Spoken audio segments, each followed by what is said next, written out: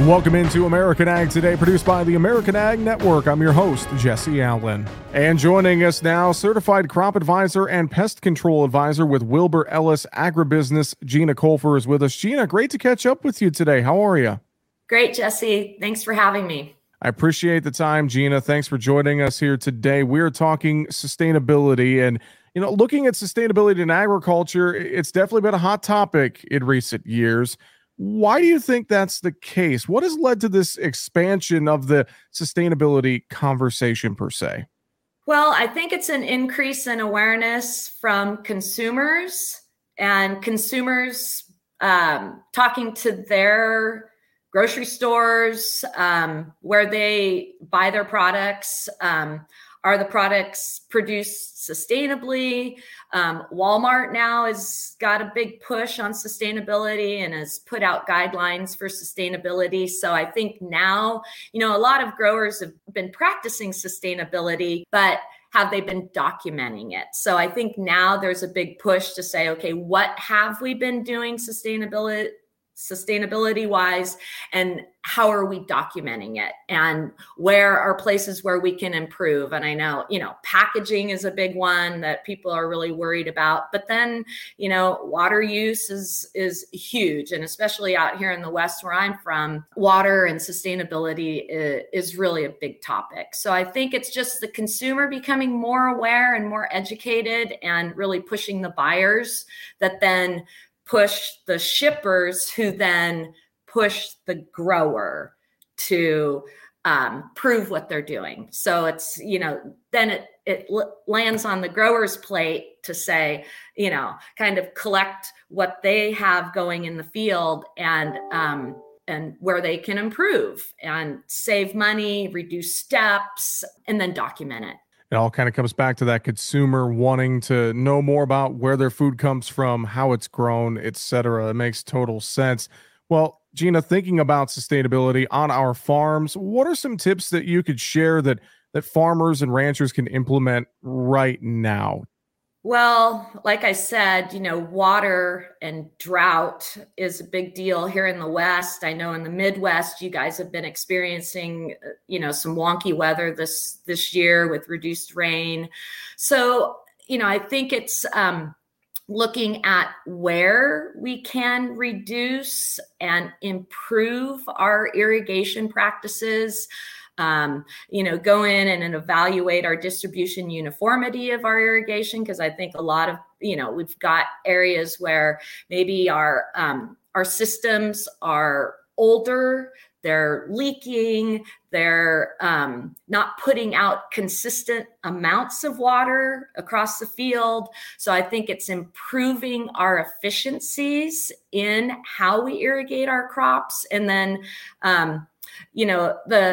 the real biggie is increasing, organic matter in our soils, where we can hold more water instead of losing it to runoff, where if you have soils with less organic matter, more compaction, it goes to that soil health component. Soils with really higher amounts of organic matter have more water holding capacity, and so are able to, when it does rain, hold on to that water better, rather than it running off the field into our waterways and then, possible contamination issues. So I think, really looking at our irrigation systems, how efficient they are, and then also, the health of our soils and building that organic matter to try to hold on to that water that we do get.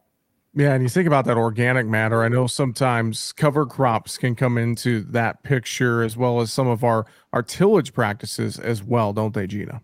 Absolutely, absolutely. So, with soil health, really the big one is keeping roots in the ground at all times.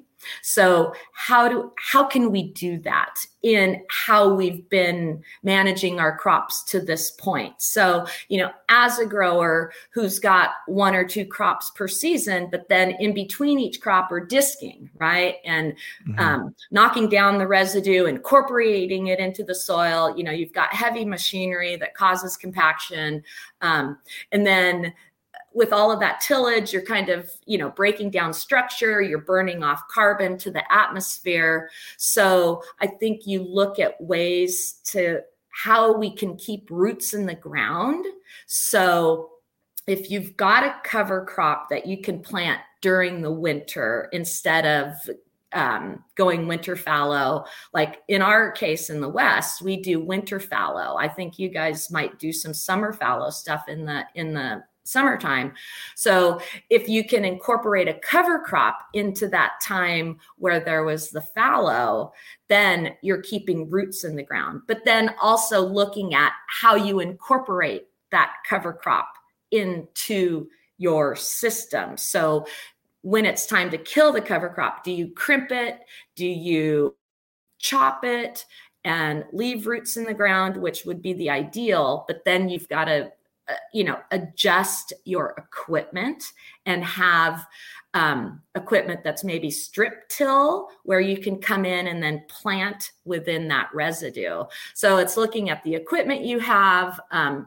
It's a whole different management system, but it's looking at that system to see, does it fit within my farming practice? And it really is a different way to think about things. But I know keeping roots in the ground, reducing tillage has a big, plays a big part, a big role in building organic matter in your soil. So it's, where can that cover crop fit?